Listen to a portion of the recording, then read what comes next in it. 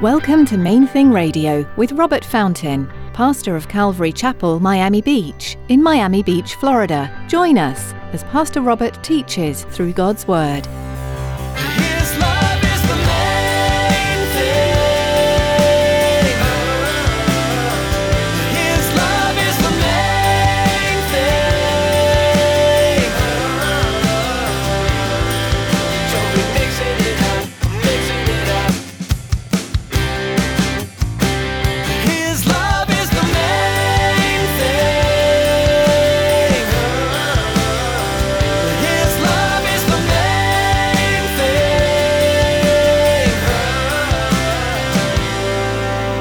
They've been with him for a good long while. Jesus sets them up in a good way. Who do people say that I am? Well, some say this, some say, well, who do you say that I am? That's a great question. Who do you say that he is? Who do you say that he is? Your neighbors aren't sure what they believe about Jesus, more than likely. And he has deliberately put you in place to be his witness. But who do you say that he is? As Christians, it can be easy to get lost in the day-to-day of life and lose focus of the bigger picture. Pastor Robert brings up a thought-provoking question today to help remind us to reset our focus. There are people in your life whom God placed specifically because he knew you would be the perfect person to bring them to Christ. Stick around after today's message from Pastor Robert. I have quite a bit of information that I'd like to share with you. Our web address, podcast subscription information, and our contact information. Now here's Pastor Robert in the book of Matthew chapter 16 with today's edition of Main Thing Radio. His love is the main thing.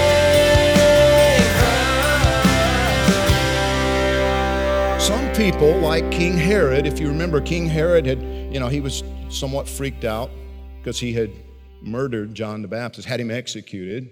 When he started hearing about Jesus, his first thought was that John the Baptist had come back from the dead. Well, apparently some people agreed with that. Some people thought, makes sense to us. I mean, we don't know what's up with this guy. We don't know who he is. Some people said he was Elijah. Why would they say he was Elijah? Because Malachi, the prophet, had predicted that Elijah would come before Messiah. Malachi chapter 4, verse 5 says, "Behold, I will send you Elijah the prophet before the coming of the great and dreadful day of the Lord. And he will turn the hearts of the fathers to the children and the hearts of the children to their fathers, lest I come and strike the earth with a curse." So some people said, it's got to be Elijah because Elijah has to come before the Messiah.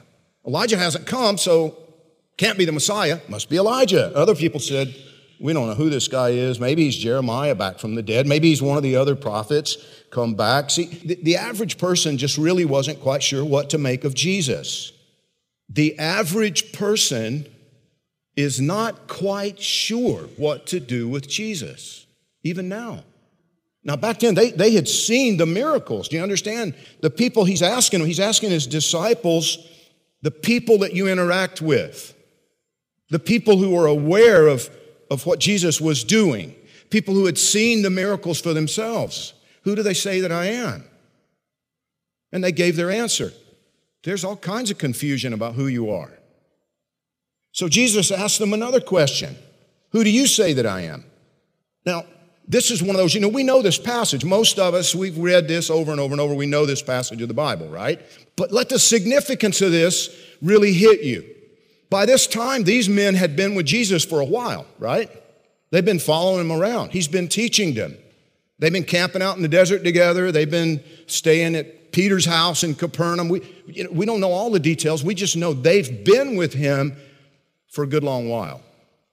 Jesus sets them up in a good way. Who do people say that I am? Well, some say this, some say, well, who do you say that I am? That's a great question. Who do you say that he is? Who do you say that he is?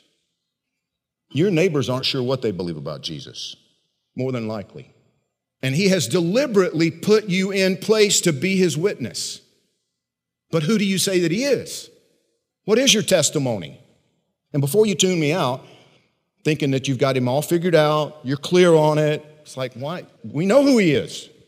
Well, Peter thought he knew too. You may say he's the Christ. You may say he's my Lord and Savior. What do you mean by that? Because I can tell you, I sure got it wrong for a long, long time. And as I've said so many times before, I'd be willing to bet I'm not 100% accurate yet, because I'm still human. Peter answered, "You're the Messiah. You're the Christ, the Son of the living God." Do you understand that was a profound statement? That would have been considered by the Pharisees a blasphemous statement. The Son of the living God.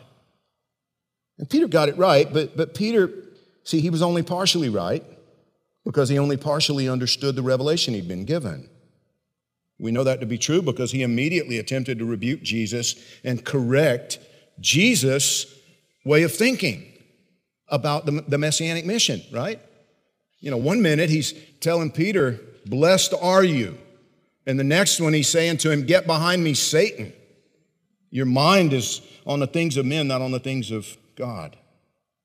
But I want to focus on what Peter got right. I want to focus on that today. Verse 16 tells us, Simon Peter answered and said, "You are the Christ, the Son of the living God." Jesus answered and said to him, look at this, "Blessed are you, Simon Bar-Jonah."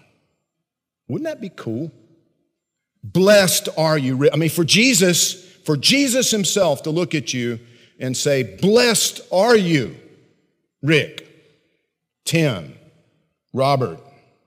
Blessed are you, Peter. Blessed are you, Simon Bar-Jonah. For flesh and blood has not revealed this to you, but my Father who is in heaven." You didn't figure this out on your own. Nobody has told you this. This is supernatural revelation from my Father in heaven. And, verse 18, "I also say to you that you are Peter, and on this rock I will build my church, and the gates of Hades shall not prevail against it. And I will give you the keys of the kingdom of heaven. And whatever you bind on earth will be bound in heaven, and whatever you loose on earth will be loosed in heaven." Now, see, I wonder, how did this all happen? You know, they've deliberately traveled to Caesarea Philippi. Jesus has gathered them together. "Who do men say that I am?" Well, this. "Who do you say that I am?" Is that the moment the lightning struck for Peter? Is that the moment when he just knew? When it all clicked, it all came together? Is that the moment? Or had he been thinking this for a while and just, maybe he'd been afraid to say it out loud?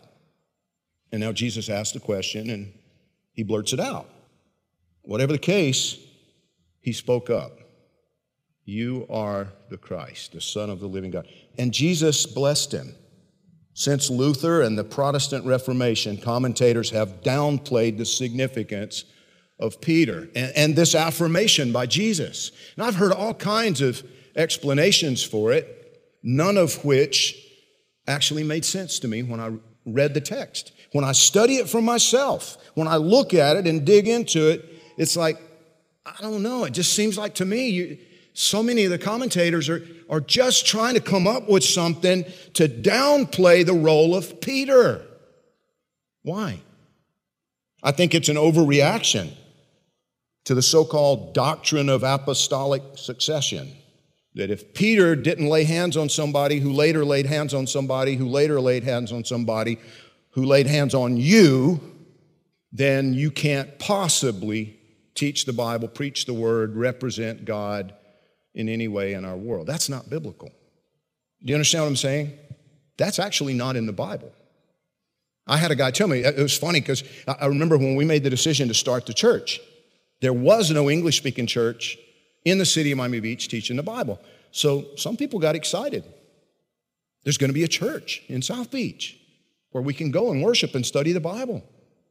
And so there's one guy in the little small group that he was super excited about it. So he takes me to this friend of his. He was a restaurant manager. He wants me to meet this guy because he's like, this guy's a Christian. He's going to be so excited. So I went with him.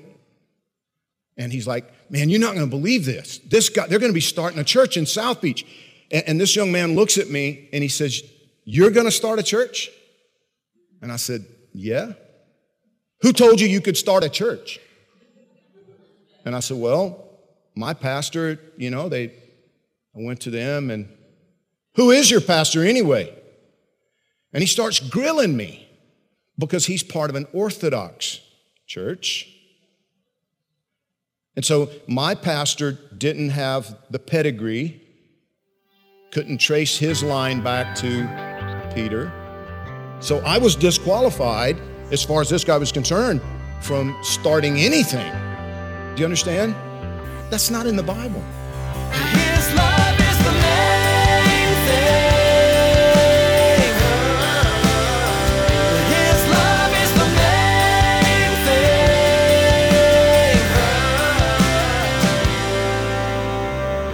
Thanks for joining us today for Main Thing Radio. Pastor Robert will have more to share from this study of Jesus' life from Matthew's perspective next time. For now, though, you can explore more of Pastor Robert's teachings online at mainthingradio.com. You're invited to join us at Calvary Chapel, Miami Beach on Sundays for our weekly services. We gather at 9 and 11 a.m. and at 1 and 6 p.m. for worship and Bible study. If you're not able to join us in person, we still would love to have you be part of our church family. Join us online for each service. We'll be live streaming on our church website. You'll find out more and be able to connect at mainthingradio.com. Just click on About to find a link to our church homepage. We offer Spanish translation at some of our services as well. Visit our website to learn more. We'll also be streaming on Facebook Live. Just search for Calvary Miami Beach and be sure to like our page for the latest updates. We also invite you to subscribe to our YouTube channel. Just search for Calvary Miami Beach. We'd love to hear from you too. Give us a call at 305-531-2730. That number again is 305-531-2730. That's all for today. Tune in next time for more from the Book of Matthew, right here on Main Thing Radio.